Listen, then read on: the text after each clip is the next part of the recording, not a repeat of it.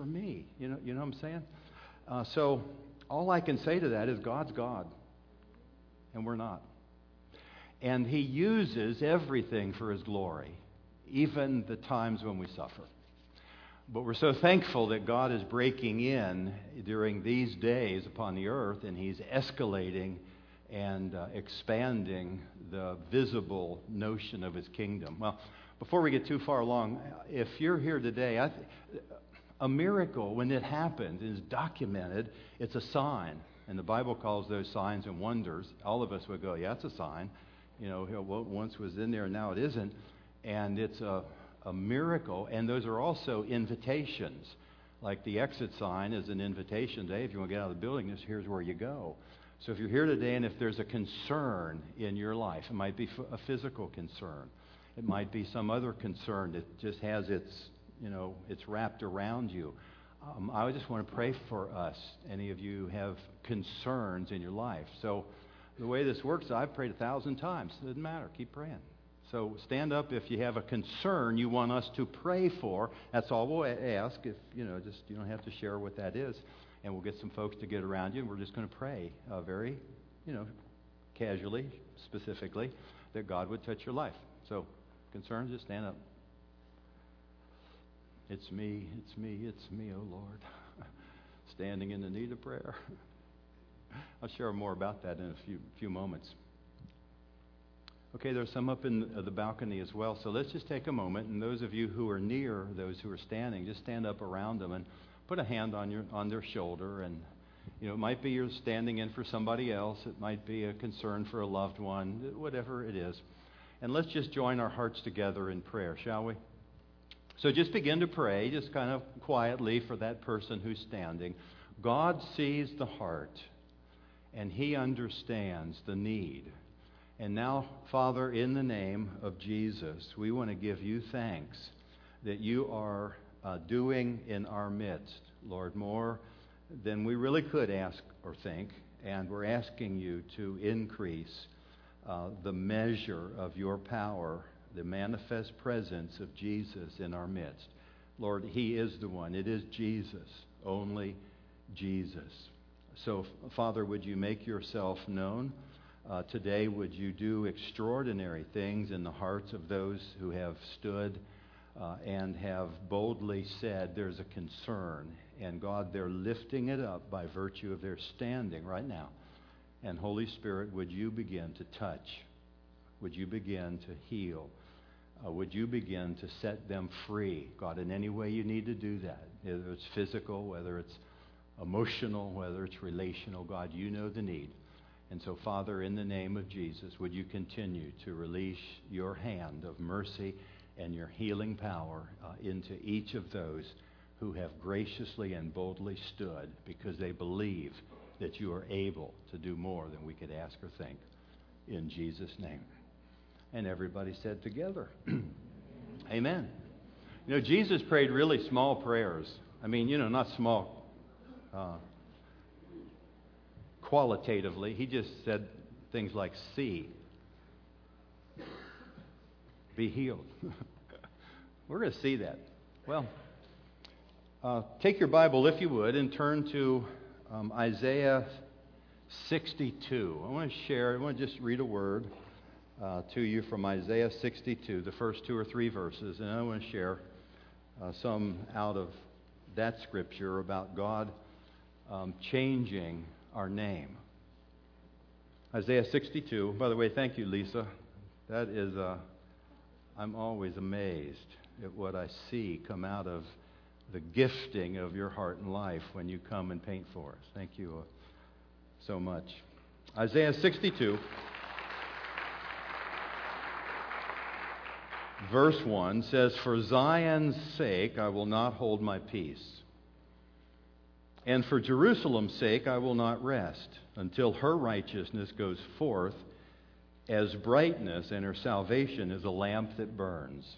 Now, in the context, this is clearly being written to Zion, the place where God is, and Jerusalem.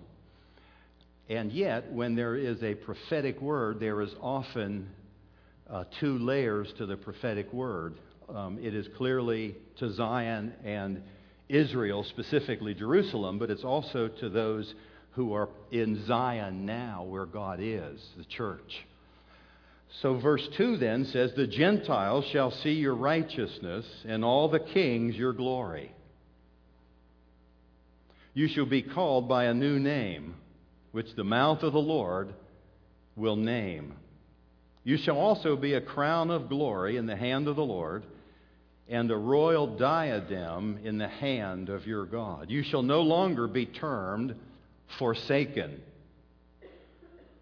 You shall no longer be termed desolate, but you shall be called Hezbollah, and your land Beulah, which means, for the Lord delights in you, and your land shall be called married.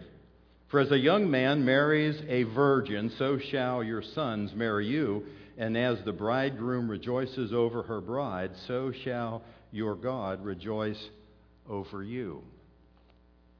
Isn't that cool? The question is, how does God see you today? More importantly, how do you see yourself? Because how you see yourself often dictates how you see God and your interpretation of how He sees you. Well,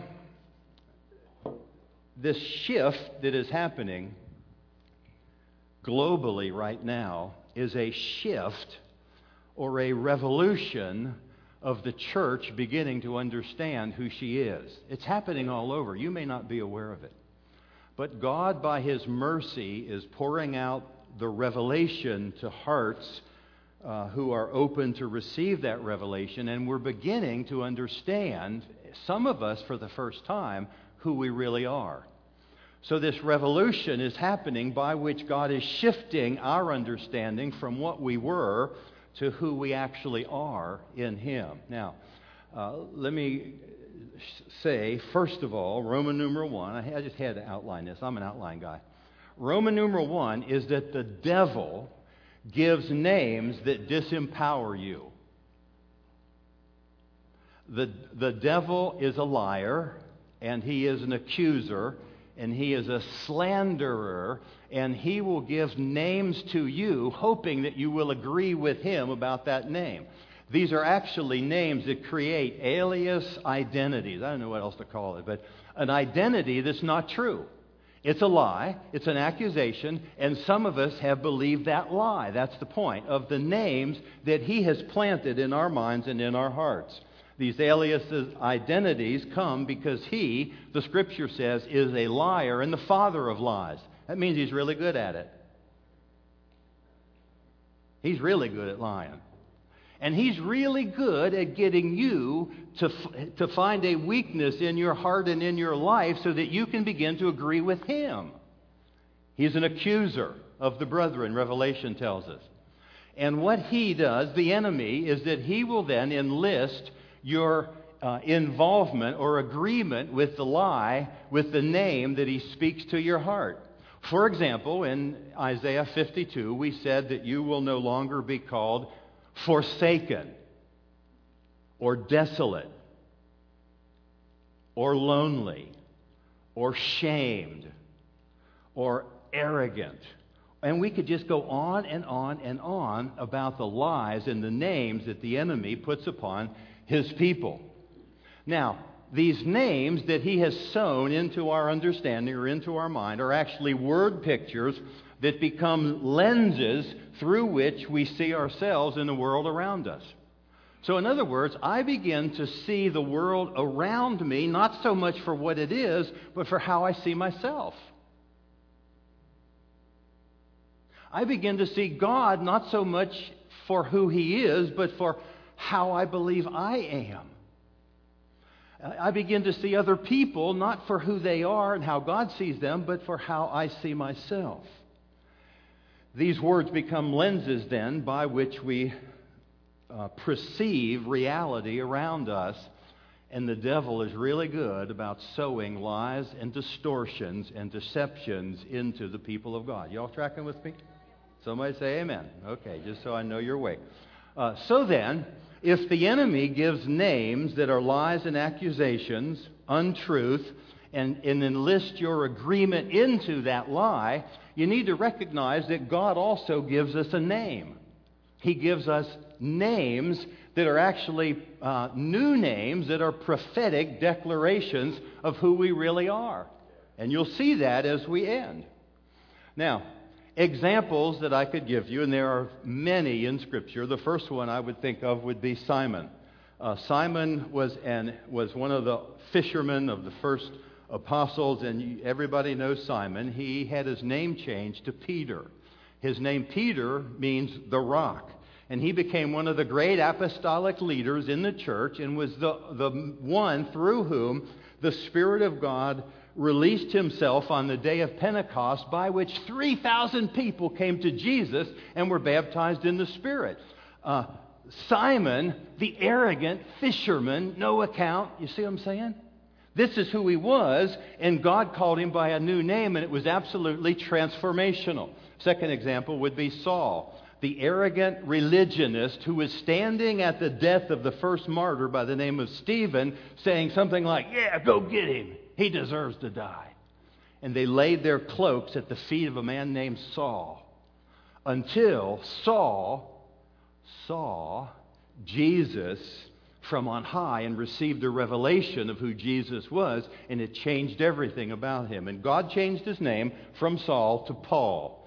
He became one of the great apostles of the early church, and in fact, through him, the Spirit of God released himself to author and inspire the writing of much of the New Testament. You all know that. Another example, we've talked about Abram in the Old Testament. Abram was a man who God chose him and said, "Follow me, and I'm going to take you out of this land into another land. You're going to be I'm going to make your name great. A great family is going to come out of you," etc. God changed his name from Abram to Abraham, a father of many nations, or a father of multitudes. His wife's name was changed. I didn't put her up here, but Sarah became Sarah, the woman, the mother of many. Jacob, the grandson of Abraham, Isaac, and now Jacob, the grandson of Abraham by the name of Jacob, he was a deceiver and a liar and a trickster. If you read his story in Genesis, you'll find that was always true until God changed his name to Prince of God, Israel. And then his sons, the children of Israel, were where you and I come into play. We are of that seed of Abraham. So Jacob's name was changed from trickster to Prince of God. You following what I'm saying? The enemy, remember, gives us false names, false aliases, to destroy us, to disempower us, and to cause us to agree with him. And some of you are doing that today. Trust me, that's a prophetic word. Some of you are still locked in that old thing. But here's what happened. Last night, one of our intercessors came up to me this morning. She had a dream last night. And she said, God is going to begin to liberate you, Pastor Steve, from the lies in which you have believed. And as you get free, God is going to liberate all of his people. And I see the truth pressing down on the people of God and setting them free from the lies that they believed. That happened last night. She didn't have a clue what I was preaching on. So, God changes our name, and it's a prophetic declaration of who we are and how he sees us. Revelation 2:17. In fact, I'll turn there real quickly and read the whole text to you. Revelation chapter 2, verse 17 says this: "He who has an ear, let him hear what the Spirit says to the churches." Now, Jesus often said, this is parenthetical, Jesus often said, be careful how you hear. Not what you hear, be careful how you hear. He also said, be careful how you see. Not what you see, be careful how you see. Because if your eye is single and full of light, your whole life will be full of light. But if your vision, how you see, is clouded, everything's going to be clouded. How you see God, how you see yourself, how you see other people, and how you see the world around you. So Revelation 2:17 continues, "To him who overcomes, I will give some of the hidden manna." That means you get nutrition that comes right from the throne. You get the good bread to eat, and I will give him, that is, him who overcomes, he who has an ear to hear, I will give him a white stone, and on the stone a new name will be written, which no one knows except him who receives it. And I put in parentheses, not only him who receives it, but the Lord who gave it. Now, what does this white stone and name mean? I think it's a prophetic picture that in heaven, every one of you already have a new name. You already have it. And when you step through the shroud and into that place, that place where at the end of time, you're going to be handed a white stone. Would it be a little stone? I don't know. Would it be a big, gigantic? I don't know, but I know it's going to be white. And I know that on that white stone, which probably symbolizes absolute purity, that's who you are. And not only will it be a white stone, but there'll be a new name on that white stone that only you know, and the Lord knows who gave it to you. Now, this is going somewhere, because you've been given a new name already.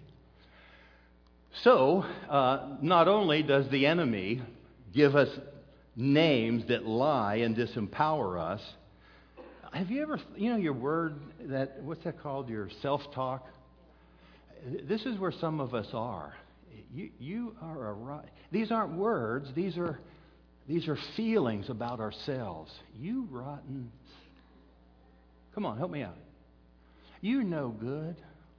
You heard your dad say when you were a wee little boy, you will never amount to anything. I was reading a book, and in it said, my stepfather always called me a dumbass from the time I was wee little. Now we go, oh, he said ass in church. See, that's who we think we are. Many of us embrace that stuff because it's old. Now, if the enemy does that, you need to hear that God has a new name for you, and names are more than just semantics. They're transformational. They're prophetic declarations of who you already are. We're just trying to catch up to that prophetic declaration.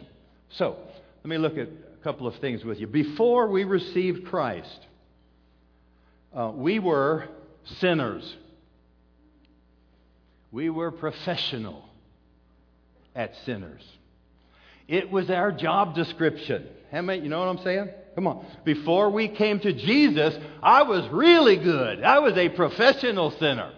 I knew how to walk the walk and talk the talk, and baby, don't get in my way. I will slice your, you know what I'm saying? This was not good. That's who we were before Jesus. It was our profession, and we fulfilled our job description really well. Now, coming to Jesus, at some point in time, the heart begins to be enlightened. We begin to be illuminated, the light shining in our hearts, and for one reason or another, the Spirit unlocks our understanding, and we begin to get it.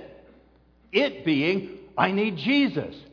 So we come to the cross, we surrender our life fully to Jesus, and He then moves us from being a sinner to becoming a saint. Now let me give you some examples so you can track with me biblically. Romans chapter 1, verse 7 says, writing to the church in Rome, Paul said, beloved of God in Rome, called as saints. Called as saints. Let me give you another example. 1 Corinthians chapter 1, verse 2, he says, to those who are sanctified in Christ, saints by calling. Let me give you another example. We've just gone through the book of Ephesians. Ephesians 1:1 is written to the saints who are at Ephesus. Now notice that the Apostle Paul, he had all kinds of trouble with the church in Corinth. You remember that. And he didn't say, he didn't point to who they were. He always pointed them to who they are, how God sees them. Because how we see ourselves is different from how God sees us. Now, beloved, the church, that's us, we're beginning to get the revelation of who we are. That's the worldwide revolution that's beginning to happen. That's how God is going to raise up a bride that is without spot and without wrinkle. She'll be glorious. So why don't you say that with me? She will be glorious. You see, we will become a glorious church. How? Not by our might or power, but by His Spirit as we simply rest in and embrace who He says we actually are. Now, saints, what that word means is holy believer. Holy believer. We sang today, you are holy. He absolutely is. And I can tell you, some of you felt a little bit uneasy when we get into that place of magnifying God because He's holy. Why? Because we don't see ourselves that way. You know, we see when the year in which King Uzziah died, Isaiah had a vision of the Lord, and he was high and lifted up, and his train filled the temple. We sang about that, but he said, "Woe is me! Woe, I'm a man of unclean lips." And an angel came, and he stuck the coal on his lips, and he said, "Not anymore, son. I've made you a saint of God. You're no longer old, you're new." You see, and that's what God is doing in His church right now. He's raising up people who understand they were sinners and professionals at it, but they are now saints, holy believers. The problem is you can't be a saint and be a sinner at the very same time. Now, let me say, for those of you who are theologically astute, I'm walking a knife edge here. But I'm telling you, I have embraced the lie for a lot of years that somehow, that's what I call theology of the glass half full versus theology of the glass half empty. You know, it's about my sin. It's about me. And God says, "Oh no, it's theology of the glass half full. I've already done for you everything by which you are now holy." I don't feel holy. Not about how you feel. It's about what I did. It's about the redemption of the blood of Christ by which I purchased you back. But you can't be a saint and be a sinner at the very same time. Sinners are those who are prone to sin, and they're slaves to sin. Romans chapter 6. Now, in Romans chapter 6, there is a prophetic picture called baptism. And baptism is more than a sign of the covenant, though it is clearly that. But it is also a prophetic declaration by which a man or a woman, and read it in Romans chapter 6, goes down into the water, and they're dead because of the cross. They emerge up out of the water, and they're alive, not with a cross, but with a crown. They're raised from the dead as Christ was raised from the dead. We died with Him. If we died with Him, we'll also reign with Him. So sinners are prone to do wrong, and they're slaves to sin. But if you believe that you're a sinner, you will sin by faith. Now listen to that. If you believe you are still a sinner, your only option is you will sin by faith. Because out of the heart, the mouth speaks. As a man thinketh in his heart, so is he. And many people in the church have been fed the lie, the distortion, that though the cross makes you new, you're still a sinner. Hello? Are we or aren't we? This dual nature thing. I'm telling you, that does not mean I can't sin. I can still sin. In fact, what I used to say about myself, maybe you've heard me say it, is I'm not a sinner because I sin. I sin because I'm a sinner. You see, that's why people sin, because they're sinners. Well, what happens to those people who are made saints? It's not that they can't sin. It's that I am not a saint because I don't want to sin. I don't want to sin because I'm a saint. And beloved, the transformation that happens when you begin to understand who you are and how God sees you is absolutely enormous. He calls us saints of God. You understand the knife edge? That doesn't mean, there's perfectionism, theological perfectionism. That's not what I'm talking about. I still can sin because of my flesh. But I can tell you this, when I do, I am a miserable puppy. Come on. Somebody help me. Say, yeah, that's true. I've done that. I've tried it out. I got the T-shirt. I can sin, and my flesh can enjoy it for a season, and I can go, ee-ha, but all of a sudden I am a miserable person. Why? Because the Holy Spirit, who is holy, who makes the temple holy, is living in me, and He's pulling against that old stuff. That's why I'm not a saint because I don't sin. I don't want to sin because I'm now getting it that I'm a saint. It changes everything. Now, let me read this text and about 3 others real quickly. 1 John 3, 7, 8, and 9 has been problematic for me for a long time. It says this. 1 John 3, 7 says, the Son of God appeared for this purpose. Jesus came for a purpose, folks. And here was His purpose. To destroy the works of the devil. Now what's that talking about? All the lies and perversions and accusations that he has pumped into both your mind and your heart from the time you were wee little, telling you that you'll never amount to anything. Jesus came specifically to destroy the works of the devil. Now, no one born of God practices sin. Oh, I knew I was going to get to that. I'm in trouble now. No, whoever is born of God, the verb there, sins, is its present active. In other words, sure, you can sin, but when you do, you're going to be miserable. Therefore, you're not going to habitually practice sin because you're already a saint. At some point in time, you're going to repent and begin to bring your thoughts back up to God and say, that's not who I am. I am a saint even though I can sin. That's not me. What is me? I'm a saint. By the blood of Jesus, He's made me new. You see, and no one born of God practices habitual sin because his seed. What seed are we talking about? The day of Pentecost. The seed of Jesus was pressed into human flesh, and God gave us a new heart. The Spirit of Jesus now lives in us. His seed abides in Him, and He cannot habitually practice sin because He's now completely new. Y'all are real quiet. Y'all hear what I'm saying this morning? Now, some of you have a whole lot of what one female teacher in the nation calls stinking thinking. In other words, a lot of our thinking stinks when you compare it to what God says.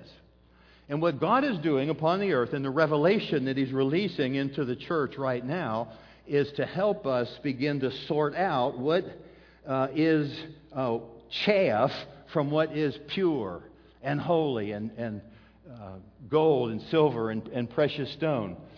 So, it is not our nature to sin.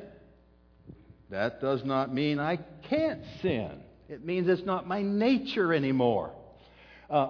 Righteousness is now our nature. Now, some of you are going, this sounds too good to be true. Shake your head. It is too good to be true. That's the gospel. That's the nature of Jesus, who so loved the world, came and gave His life so that the likes of a person like me can be set free. If that isn't good news, I don't know what is. Now, see, it is not our nature to sin. Righteousness is now our nature. That's why Romans 6 says we're no longer slaves to sin. Now we get to be slaves of righteousness. How's that going to work? By the Spirit. By the Spirit of Jesus living in you, He has made you righteous, and He will cause you to become more and more righteous, even in your flesh, because salvation is for the whole man. Righteousness is now our nature. Holiness is our state. And Jesus living in me is holy, and He makes me holy. Holiness isn't about you. That's why we get so insecure when we sing holy about the Lord. He is holy. It's not about us. It's about Him. And that holy man came to this life and gave His life on a cross so that we could be set free. We don't have to have the spiritual heebie-jeebies in His presence. Why? You're already pure.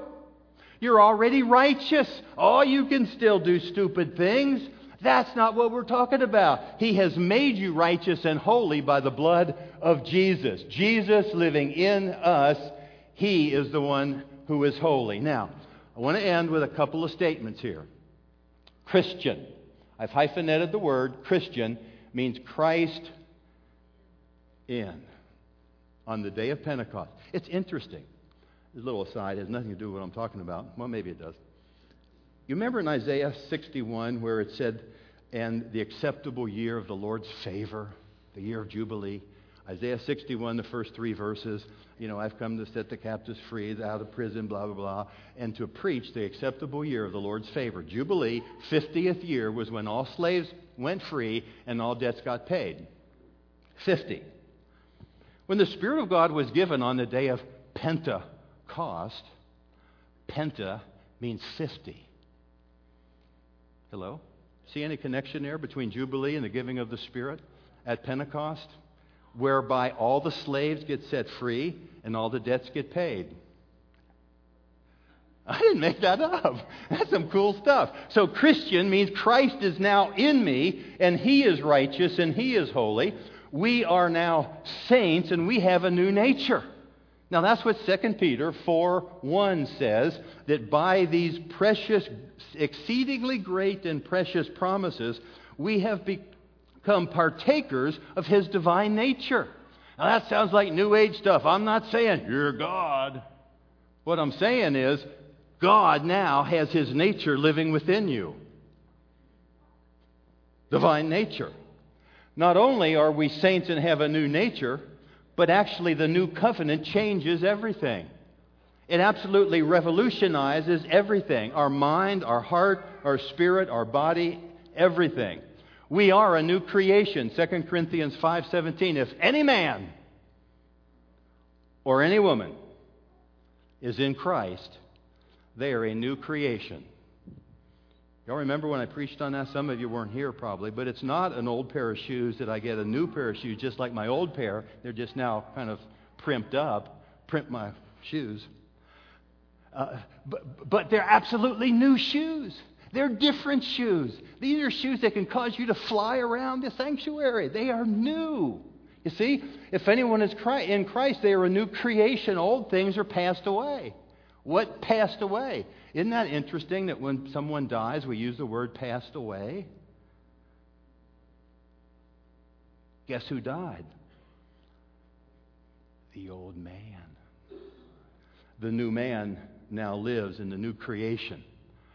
We have a new heart. Many people often quote a place in Jeremiah where it says, well, the heart is deceitfully wicked. Who can know it? And in my half-glass empty theology, I would go, yeah, that's right. I got an evil heart. You never hear them quote Ezekiel 36:26 that says God has given us a new heart. By Braley. She's my grandbaby.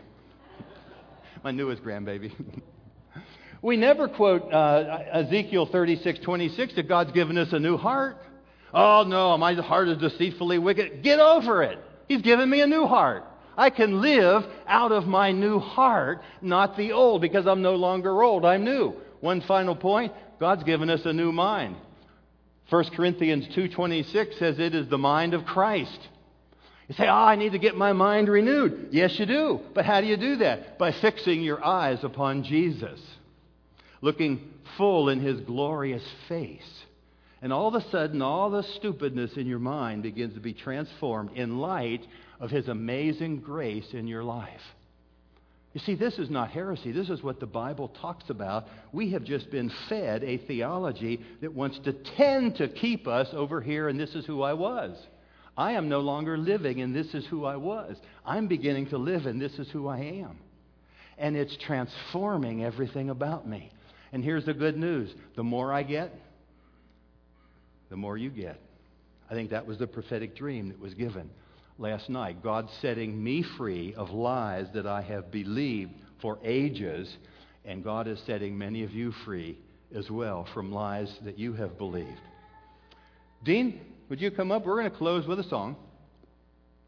And it's an old song that I've actually asked Dean to play and to lead us in worship. And it's a prophetic song. It's called I Will Change Your Name. Now, some of you may remember that from way back in the day, but this is exactly what God is going to do to some of you today. Now, how's He going to do that? I don't have a clue. It's God's ministry, by the way. Jim can't do it and I can't do it. But here's how it can happen. If you're in a place where you're stuck in your cerebral, I got to figure everything out, I would encourage you to simply lay that at the feet of Jesus. And I would ask Him, if I were you, that in the midst of the cobwebs of my limited, finite understanding, God, would you begin to press the revelation of who you are and who I am into the deep recesses of my heart. And I can't do that for you, but I can lead you in it. Now here's how we're going to do that.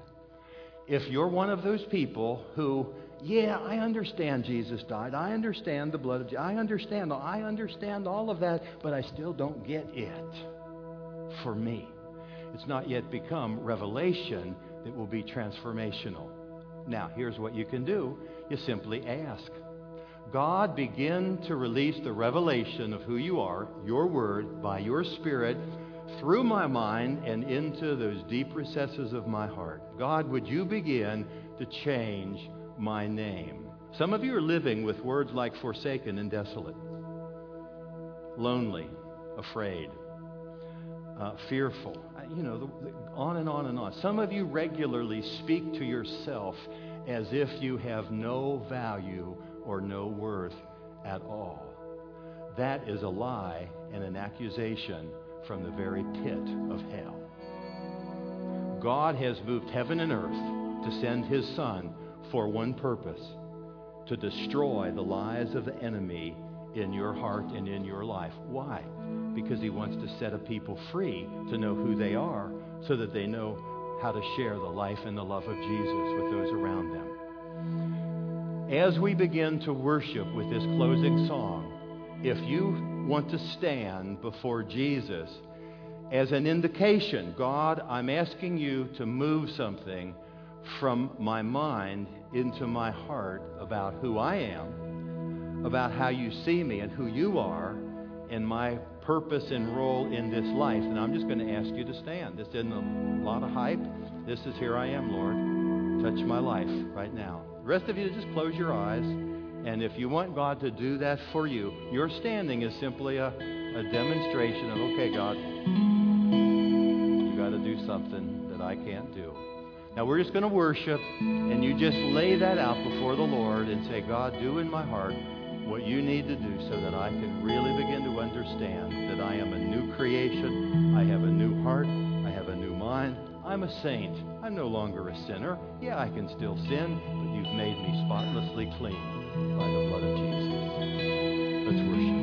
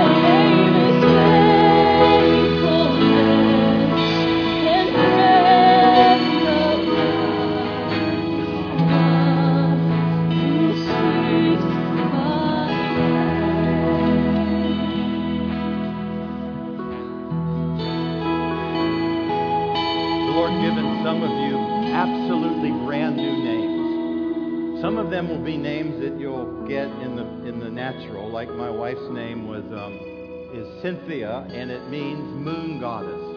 Yeah, wow, that sounds kind of weird and cultish. No, the moon, the goddess of the moon, it reflects the light of the sun. You see, our children were given names prophetically, and every one of them are beginning to walk in their destiny. Some of you are hearing names for the very first time that are not related to your physical name. Overcomer, joyful, dancing before Jesus. Remember Dancing with Wolves? This is Dancing with Jesus. Some of you have that name given to you, Dancing with Jesus. Father, I just want to break every lie, every accusation upon your people today in the name of Jesus. And God, I release them today to become all that you've called them to be, called by your name. God, would you release the prophetic ministry to call others out of their places of darkness upon your people. God, release the giftings of the Spirit so that we might have all of the equipment necessary that comes by virtue of your life living fully in us and through us. God, bless your people today as they go out. Lord, encourage them as they walk in the way. Lord, help them to speak life to those that they meet because they see you for who you are. Because they see themselves for who they are. Because they see the world for who you have made them to be, not who they are. Lord, bless them and fill them and encourage them today. And everybody said together, amen. God bless you. Hug on somebody as you leave. If you'd like special prayer, there'll be some of us up here and we would love to pray with you. Have a wonderful day in Jesus.